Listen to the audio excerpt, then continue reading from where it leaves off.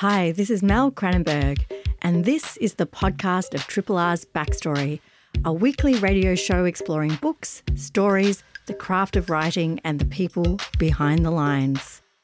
Backstory is broadcast live on Triple R from Melbourne, Australia, every Wednesday. Hope you enjoy the podcast and feel free to get in touch via the Triple R website, Facebook, Twitter or Instagram. Independent Melbourne Radio 3RRR. On today's show, just like grief, waiting had stages, and by 2 o'clock, Judy Novak was well and truly in the anger phase. 30 years old and still bloody selfish. Well, whose fault is that? The Mutineers' Lodge cabins had been renovated for high season marine blue carpet, brochures swimming under coffee table glass, drapes so red they hurt her eyes. You have to stay at Mutes, Paulina had insisted months back. I'll make your bed and serve you breakfast. So proud of the fact that she could finally make a bed. Making an appointment, not so much. 2 hours late. Island time be damned. It's selfish, bloody selfish. Judy had called how many times? Enough. She'd call again, just once. On the bedside phone, so plasticky new it looked like a toy. Novak, Paulina. That's an excerpt from Laura Elizabeth Woolett's latest novel. The story follows Judy Novak, who's come to the beautiful Fairfolk Island to see her troubled daughter on her 30th birthday. But when Paulina fails to turn up to the mutineers' log cabins, Judy fears she's made good on her threats to take her own life. Soon it's clear that Paulina is the victim of a vicious crime, and Judy won't rest until she finds out what happens to her daughter. Laura Elizabeth Woolett's The Newcomer is loosely based on the murder of Janelle Patton on Norfolk Island back in 2002, a crime that shook that small community. Triple R on FM, digital, online and via the app.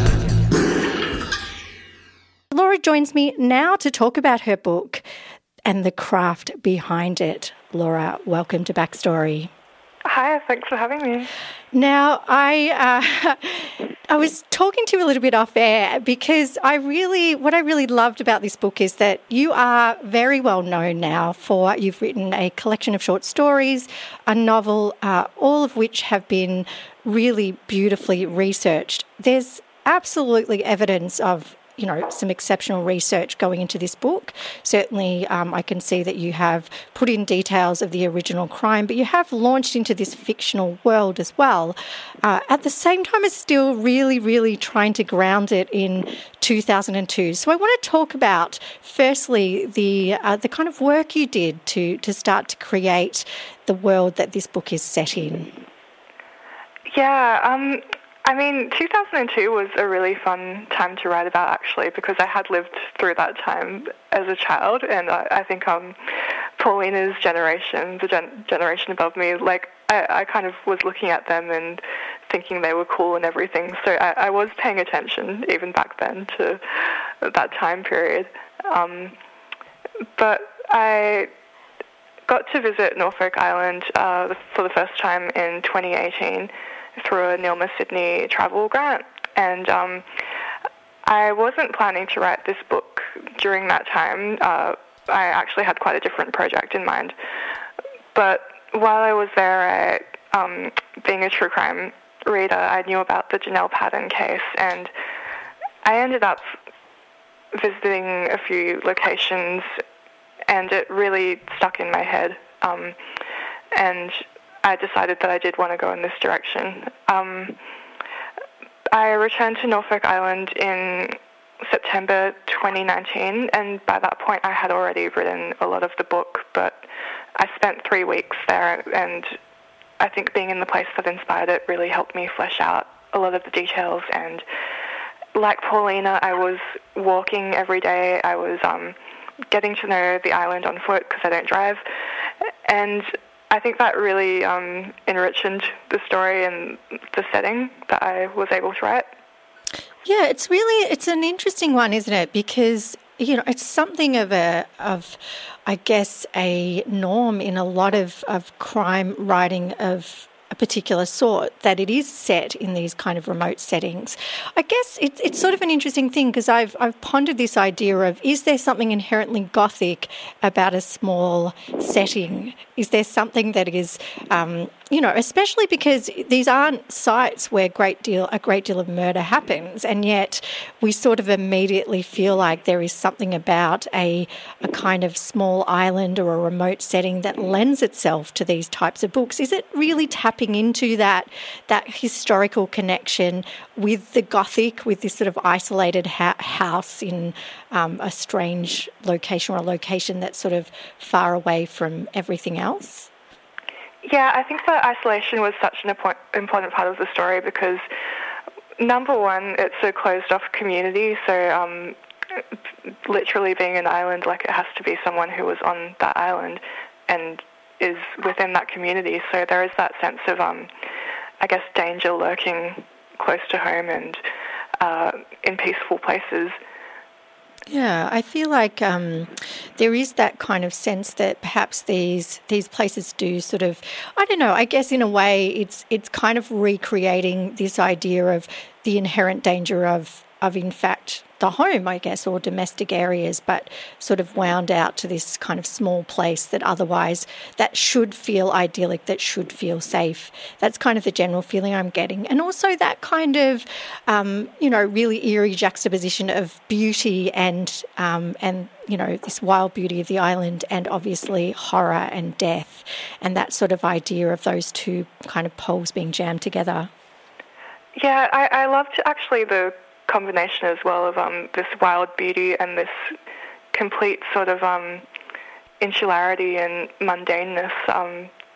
Because going to Norfolk Island, like, you will see like the best views you've ever seen in your life, but then you'll walk into town and it'll look, not that different from any small town in Australia, except it's a bit more tropical looking. But it's got its RSL, it's got its bowls club, and yeah, I liked the juxtaposition of those elements as well.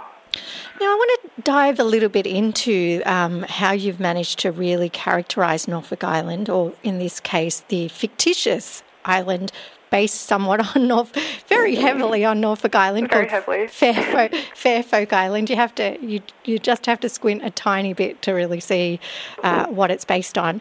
You've gone all out to try to really get a sense of the island, but particularly through its people. There's a real idiom to the way people speak on the island, and there's also a history as well, where in this particular case, that many of the original or the current inhabitants of the island share an ancestry with a mutineer's ship and and their kind of Polynesian spouses. So that is kind of the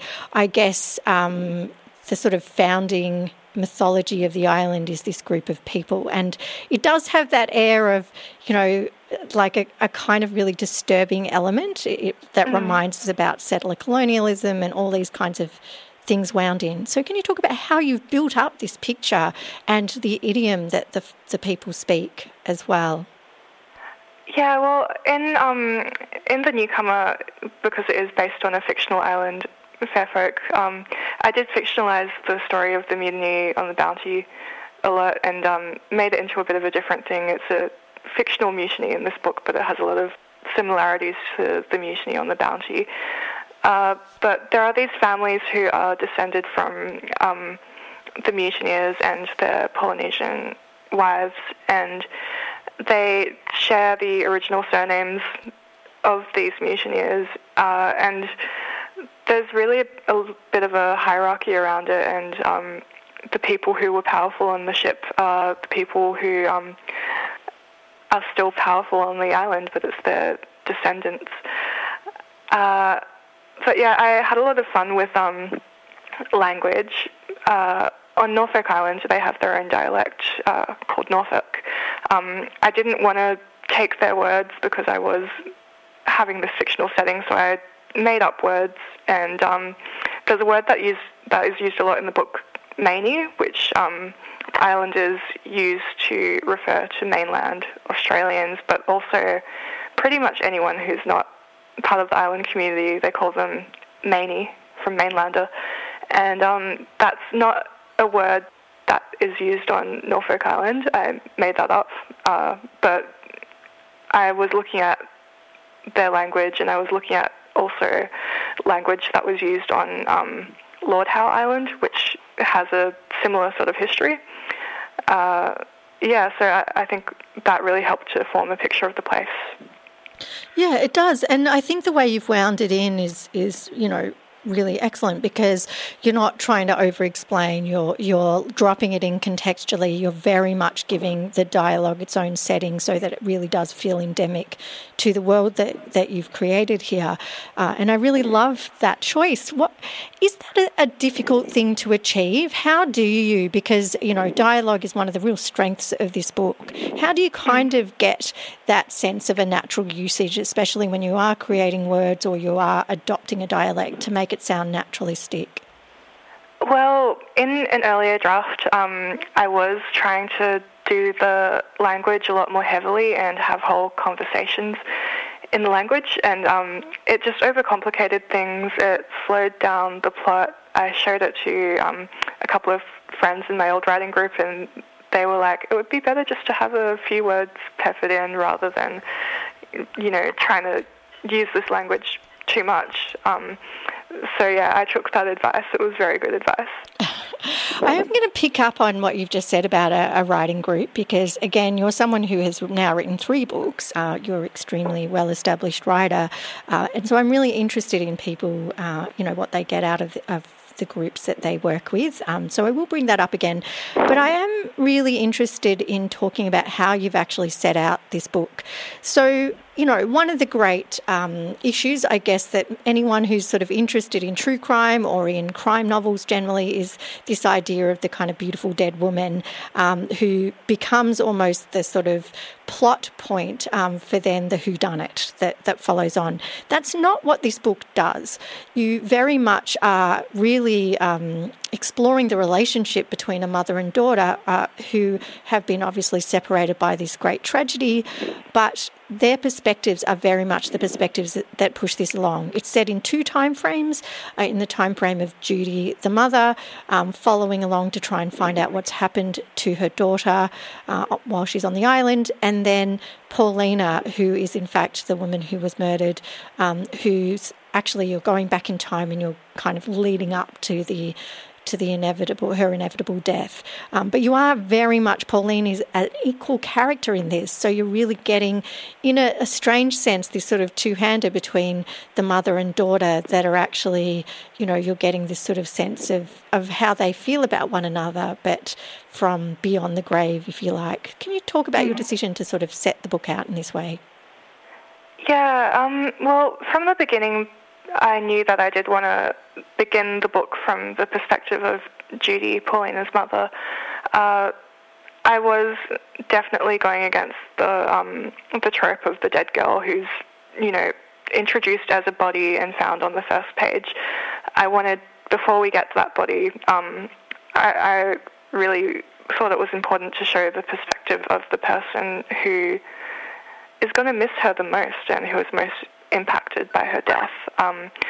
So I wanted to show the hours leading up to the discovery and the thoughts that are going through Judy's head. And so by the time the body actually does show up, we are invested in this woman and we care about her death because a body, it's a body. It's not a whole person. But then Paulina is such a big character, and I wanted her to be the biggest character personality-wise in the book. I wanted a victim who was a really dynamic and complex person, and a person who lives not perfectly but very fully and loudly. And so that could kind of really show the silence that's left behind as well. Yeah, she's not set out as some kind of deeply likeable character. In fact, just about everyone dislikes Paulina on the island, which again makes it really a question of, you know, who did it. So really anyone that you could meet as a character could have been someone who's suspect under this kind of logic. But what I love is that, you know, there's no apologising for Paulina. She is, as you say, this complex character. She is who she is. And I think you've kind of flipped, in a way, the sort of hard-bitten detective, the actual character who's passed away at the centre of all of this is actually the person who is kind of taking on that role, in a sense, of being, you know, this kind of self-destructive character, but who's, you know, really quite larger than life in many ways. Yeah, that's true. I mean, I love Paulina. I think she's a great character, and I do resist the description of unlikable, because I think there is so much more to her. Yes. I mean, I like her, but I think that she's not, you know, there's no effort to kind of smooth her edges. And I really think that, again, we are like getting way more female characters, particularly because obviously women are writing more of these kinds of books or crime books, that you are actually getting characterizations that feel like you are getting a more vibrant, real person. There's no kind of creating an idealized victim on the page. So I really do. I like her, but she's not created to be a character that's inherently likable. Yeah, and that was definitely an intentional choice. I did want to test the limits of people's empathy and really get them to confront those biases that I think a lot of people hold, but even people who see themselves as not being judgmental people. Yeah, absolutely. I mean, and like, again, you know, I want to come back to this and really explore a little bit more some of the themes in your book, because, you know, if you contrast Paulina's behaviour with the behaviour of the men around her, she's hurting herself more than she's hurting anyone else. But there's this real air of judgment that's happening from people who are actually participating in much of what she's doing. She owns it. She owns her actions. She owns herself. She does it unapologetically.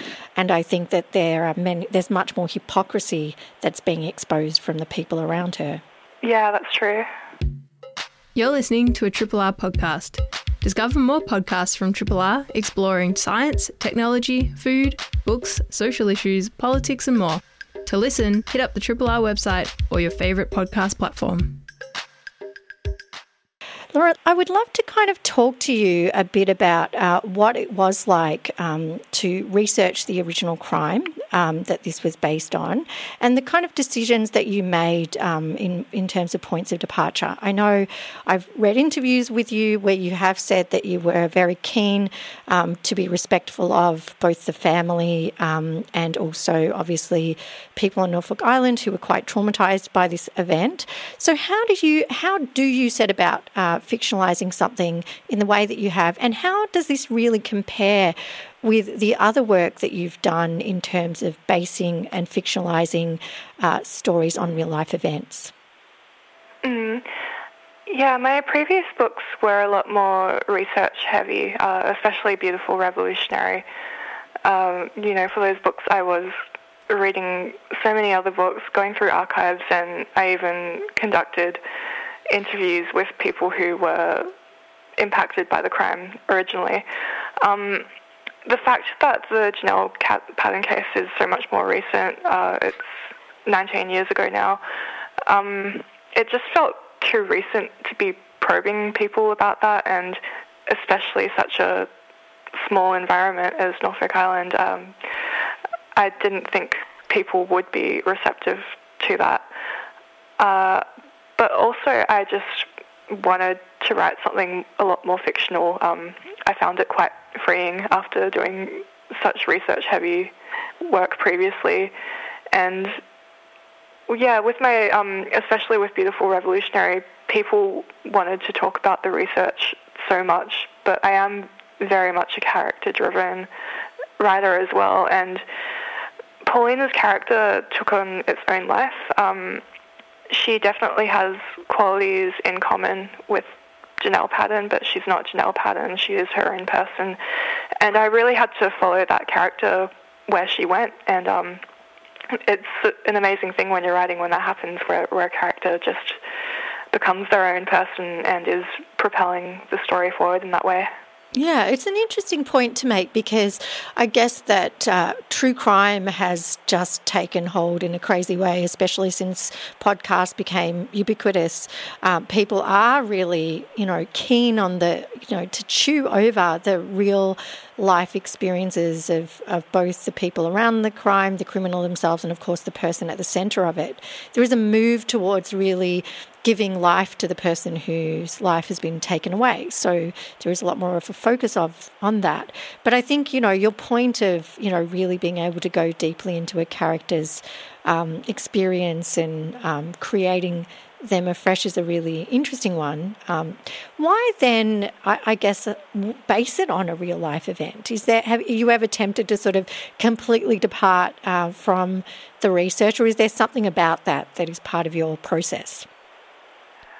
I mean, I think that things in the real world, whether it's something I've read about or something that's happened to me, real life is always going to inspire fiction.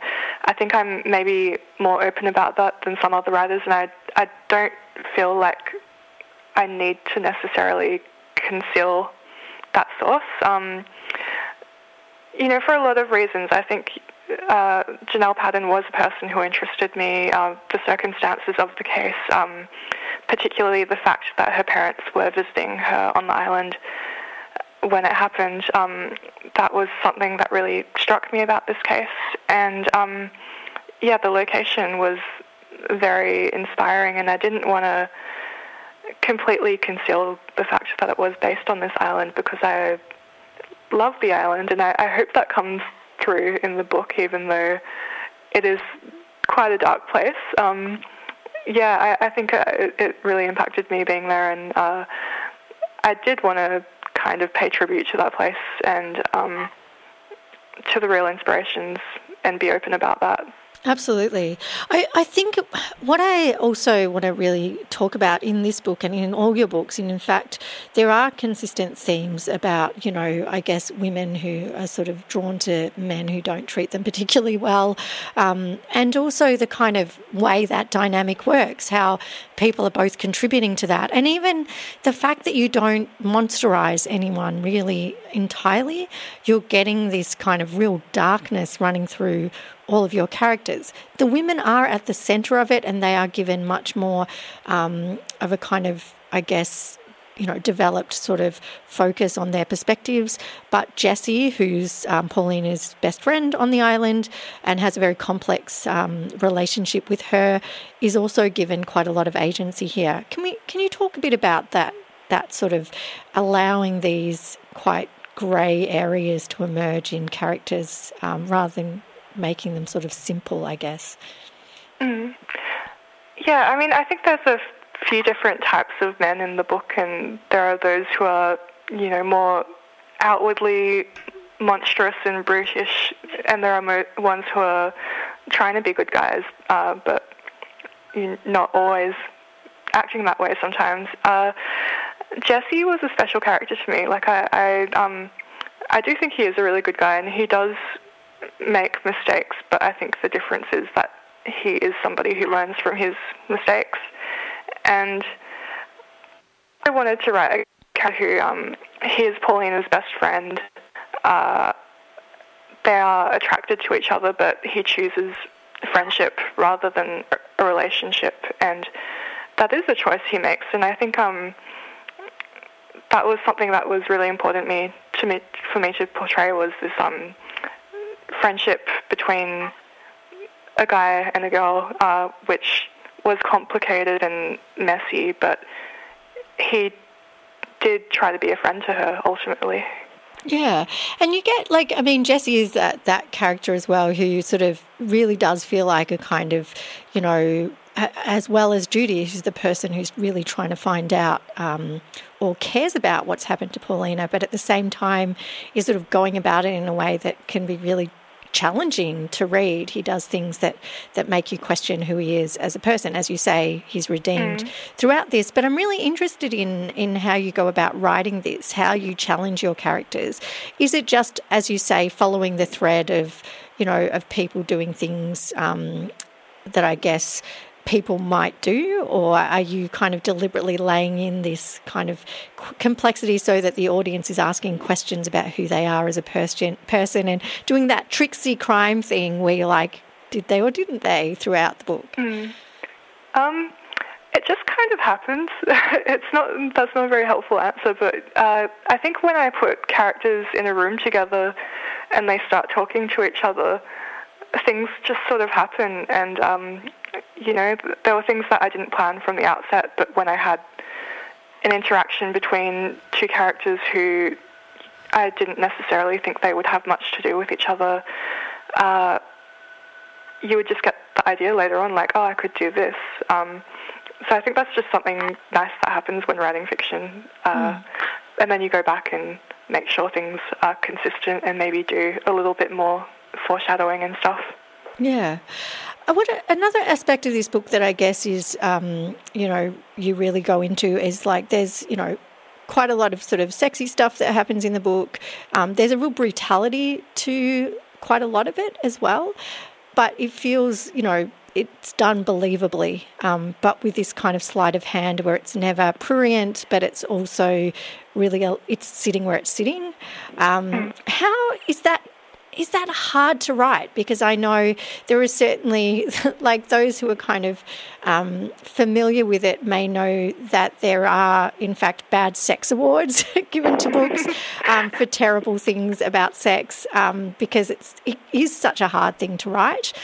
This is certainly this is a dark book. There's quite a lot of darkness around this subject matter, but there's also obviously agency involved as well. How do you write these kinds of scenes in a way that doesn't feel false? I mean, I guess it's open to the reader whether it's done well or not. A friend of mine did tell me, you write bad sex really well. And I was like, oh, thank you. You do. Yeah, but I don't know, like sometimes I just, it's about like the sentences and the rhythm of the sentences.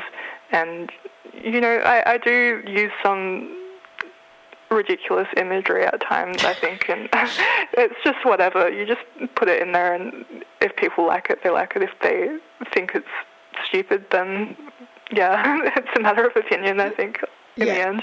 It is bad sex, but not badly written sex, to be clear as well. So yeah, it is. It's one that I haven't. I don't think I've spoken a lot about this on the show, but in fact, one of the things that that is often talked about in any kind of writing is what's the point of a scene, and that unless you're literally writing porn or you're literally writing something that is supposed to be about just enjoying the detail of putting on shoes or describing weaponry or something like that, you really are supposed to have something happening. I mean, I guess is that sort of, whether it's a kind of sex scene or it's a dialogue scene, is that the kind of governing rule when you're sort of creating something? Yeah, I think so. I think every interaction has to be revealing something about the character or the world, or something that might happen later, foreshadowing it. There always has to be a point. I don't think any of the sex scenes were written just to have a sex scene. It was, this is happening between these characters. These are the power dynamics at play. It's all revealing, I think, of something wider.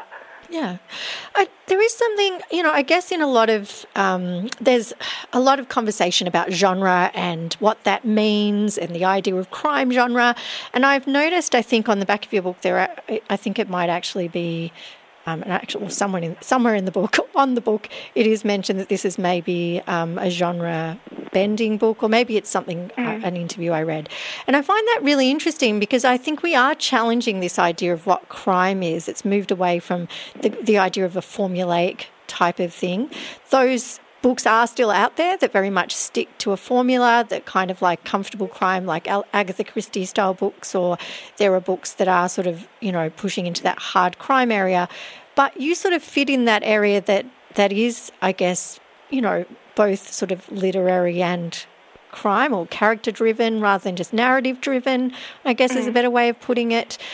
Do you feel like you need to be bound by the restrictions of the crime genre? Because this does sit in an area where, the whodunit is not as important as actually the relationships between the characters. Yeah, I mean, I think the conventions exist to be subverted. It's fun to do that, and I guess I never set out to write a crime novel. I wanted to write something that had maybe, hopefully, the pacing of a crime novel, but was actually a lot more character-driven. I think genre, it's a funny thing because it is important as far as the book is being marketed and stuff. And, when it came to designing a cover, that was a long process because they wanted something that would appeal to crime readers and literary readers. And I know, when you go into a bookshop, those genres are often separated. So it's like, where does my book sit exactly? So I think it is important more to the marketing. But as a writer, I enjoy subverting the conventions of the genre while still having that pacing. Yeah, I was thinking that there's something vaguely Jane Harper-y about the cover, how they've created it. But you are getting that sort of the lonely tree on a rugged kind of coastline feeling, something. That really does make you feel like something's going to happen. There's no such thing as a perfect victim is the cover line on the cover. And I do think it pays off what you're sort of selling on the cover. You are getting that sort of, ability to sit with each of the characters while you are pushing the plot forward. And I want to ask about how you do that, because something I've been talking about recently is the importance of things like, I guess, even cliche or exposition in certain genres, that if you were to take that out of a lot of commercial fiction or genre fiction, you would actually lose some of the stuff that drives it along. How do you balance not doing that, I guess, to the same extent with actually still getting a feeling of the need to turn the page? What techniques are you using to achieve that? Well, I had a real aversion to writing about memories and writing about anything that wasn't connected to the present moment. I just found myself, whenever I wrote a section where it was a character looking back at something, I would immediately have the impulse to cut it, and I just felt like that kind of slowed down the plot. So when I wanted to reveal things, it was often done through dialogue. It was often done, mostly through dialogue a lot of the time. This book is very dialogue heavy, and I tried to just make it happen in a natural way, like this character is talking to this character about a past relationship or something. And they're not like, this is what happened. It's just a conversation that comes out because it's related to what's going on around them. I'm thinking in particular there's a scene where Paulina is on a beach with Jessie and Brooke, who's Jessie's girlfriend, for a while, and they just start talking about one of Paulina's relationships before she comes to the island, and I think that reveals a lot about her, and in some ways does present clues, maybe not to who killed Paulina, but to who she is. It never feels expositionary, though. I'm really interested in how you've done that, because you are obviously, as you say, using dialogue in that way. But, there's, I guess, particularly when you are inside the internal monologues of the characters, or even when you're using dialogue, it does feel naturalistic and suitable to the scene.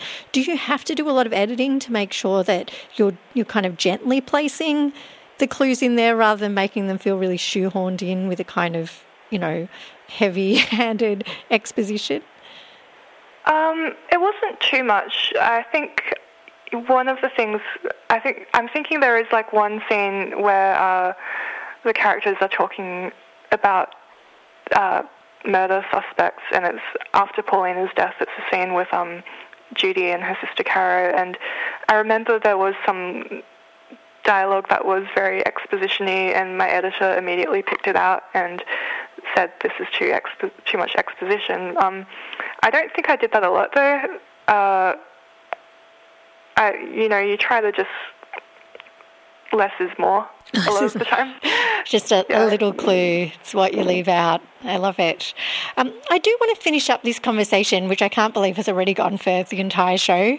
About to kind of come back to this idea of the writers group. You are, again, someone who has now published 3 books, and many people think of writers groups as maybe something that you start out with when you're first writing a book, or you're trying to get yourself focused on treating writing as an important part of your life.